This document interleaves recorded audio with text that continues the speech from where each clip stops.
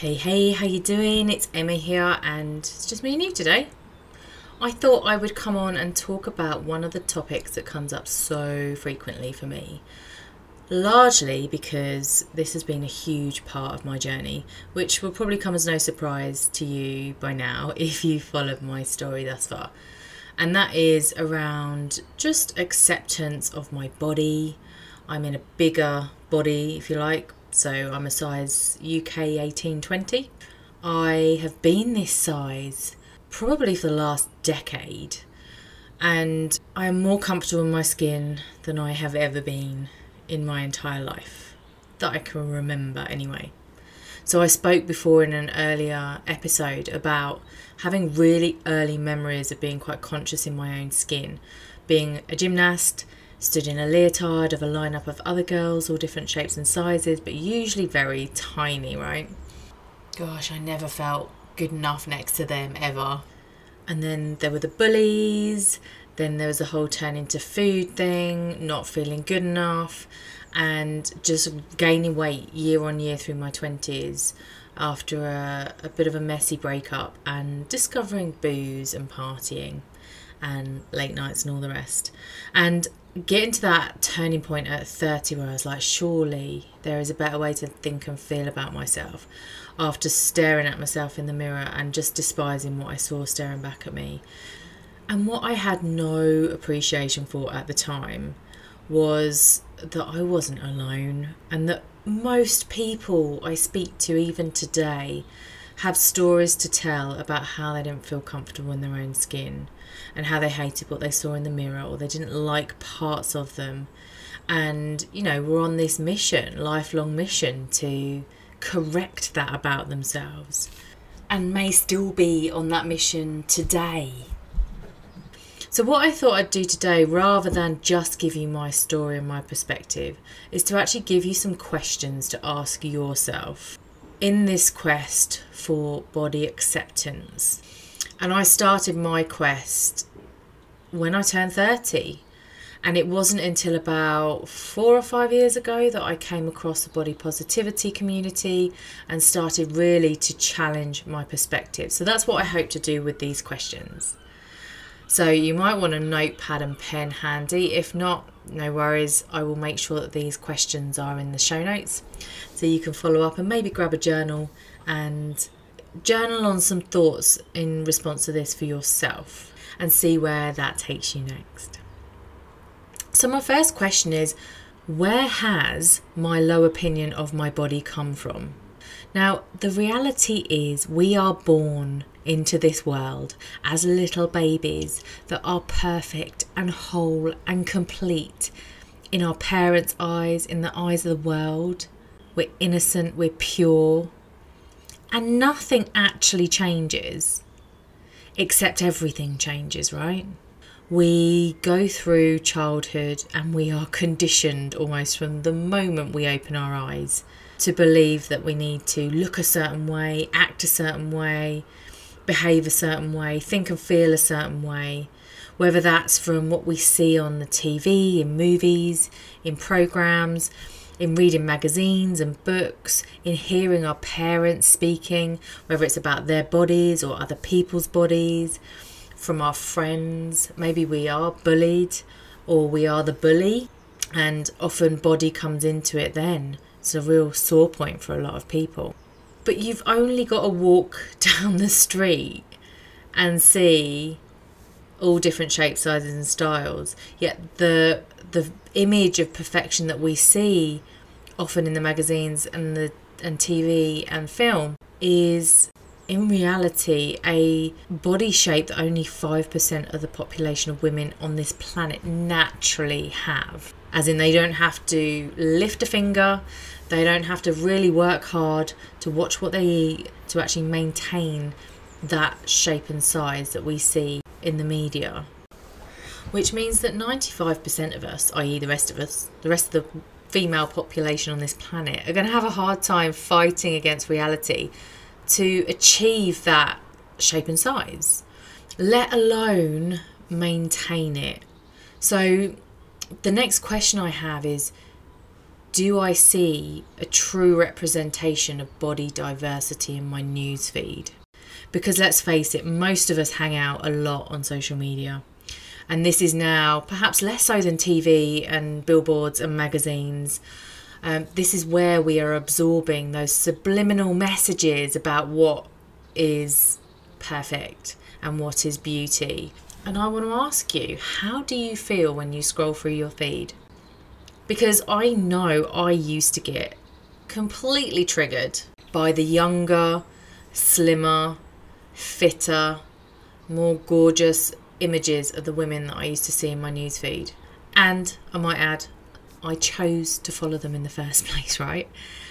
Which is kind of crazy when you think about it, because why am I looking at photos and honing in on parts of other people that make me feel bad about myself? So, do you see a true representation of body diversity in your newsfeed? If not, unfollow those people that perhaps have the unrealistic shape and size or the unattainable shape and size for you, and start following inspirational women, and there are many out there, that actually look and feel comfortable in their own skin, whatever shape and size they are, who actually appear to be living life more than they do chasing the number on a scale or trying to change something about them. I want to see women in my feed, not because of their body shape and size, not because I think they're perfect, but because they're obsessed with living life fully now. So I was listening to Carly Marie the other day, one of my mentors, and she said, your newsfeed, your social media is a living, breathing vision board. You're going to look at your social media newsfeed way more than you are any vision board. So make it inspirational, make it aspirational, but make it inspirational for all the right reasons, because you feel good when you look at it. Now, I couldn't look at my relationship with my body without looking at my relationship with food, and dieting in particular, right? I spoke about this at length in episode 7, Confessions of a Binge Eater. But I had been on and off one fatty diet or another, yo-yoing in weight for over 2 decades. So the question to ask yourself here, if you recognise this in yourself, is it really me that's failed so many diets? Or is it the diets that have failed me? Think about it. Would a multi-billion-dollar industry exist if it were really that simple? Follow this diet, lose this weight, keep it off. There is a specific brand that has been around for many years that don't even try and hide the fact that they want you to watch your weight because they named themselves after it. There's a reason the stats look really poor for dieting success in the long term. So over 90% of people who lose weight have regained it within 5 years, right? I am guilty as charged of watching the likes of The Biggest Loser in the past. I used to cry my eyes out at their weight loss victories. You know, they used to shrink before our very eyes, right, on screen. And in hindsight, I think my tears were partly because I knew that this feeling of achievement and pride for losing the weight week on week would only be met with the return of guilt and shame as the weight went back on and the comments and praise lessened. Because this is what happens. We live in a society that praises weight loss. Oh, look at you, you look amazing. Have you lost weight? You know, does that mean I didn't look amazing 2 weeks ago before I'd lost the weight? Does that mean you didn't think I looked good before this? This is what goes through your mind as someone who feels like you've been living in an imperfect body that has been judged by the world. You know, it wasn't that long ago the likes of Biggest Loser as an organisation were called out for the fact that each of their contestants, each and every one of their contestants, regained the weight outside of the programme without that intense, gruelling, and let's face it, really unrealistic diet and exercise regime they put through in the actual 12 weeks or whatever they're there. They just go back to normal. They're not taught how to shift their mindset and feel better about themselves in that time. So everything changed for them externally, but nothing changed on the inside. It was all about the restriction of calories and the increase in exercise. None of it was about how they actually feel about themselves on the inside, what their self-worth looked like, how they felt in their own skin. what they thought they were going to feel like when they did achieve the weight loss. There was zero work done on their identity. So as a bit of a pattern interrupt, I want to give you this next question, which is, what if I never lose the weight? You can insert your desire. So it might be, what if I never lose the weight? What if I never get to the dress size? What if I never get the abs? Or what if I never look like X celebrity who I admire? So you have to bear with me a bit on this one. But if you were to take it off the table, if someone was to say to you in no uncertain terms, you will never reach that goal, are you really prepared to spend an entire lifetime chasing a number on the scale that you were once upon a time in your teens or 20s that you may never see again? Now, this isn't to be confused with giving up on yourself. I want to make that clear. I'm not suggesting you stop pursuing the body of your dreams. What I'm suggesting is you stop waiting to get the body before you start to live your life. It's a complete shift in perspective. I will never forget the realisation a client of mine had, the lovely Sharon, when we had this conversation, one of our first meetings. She came here for a VIP day. And there was this penny drop moment where she realised that at the age of 55, she was still so focused on getting back to, in inverted commas, a previous weight, as she had been for the last 30 years. And that this was not only stopping her from living in the present moment, because she was living in the past, but it was also stopping her from moving forwards towards what she really wanted. Which brings me on to the next question, which is, what do I really want to feel when I've lost the weight, or insert your goal? Is it confident? Is it sexy? Happy? Peace? Lighter? Vibrant? Energized? Fit? Healthy? Loved?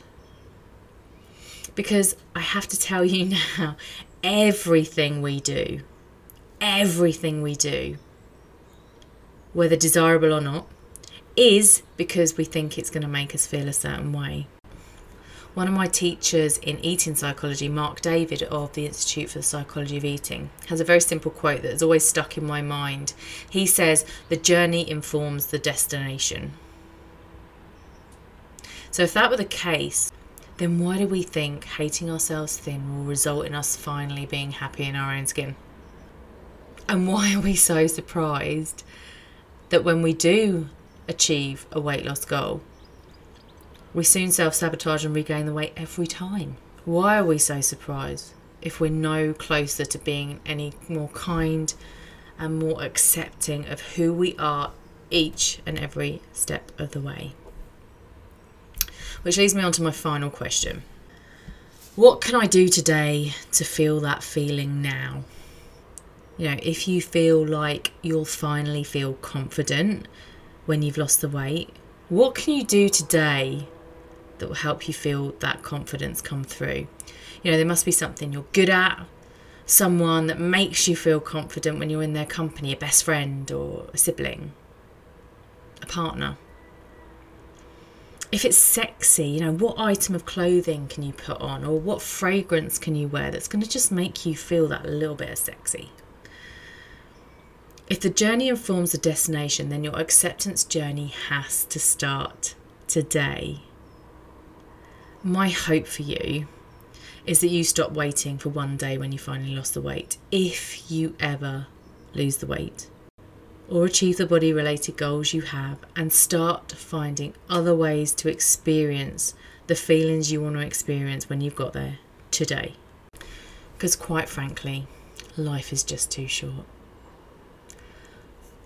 I would love to hear if you have any aha moments as you've listened to this episode, or if you've been on your own journey of body acceptance, what's worked for you and what questions you asked yourself.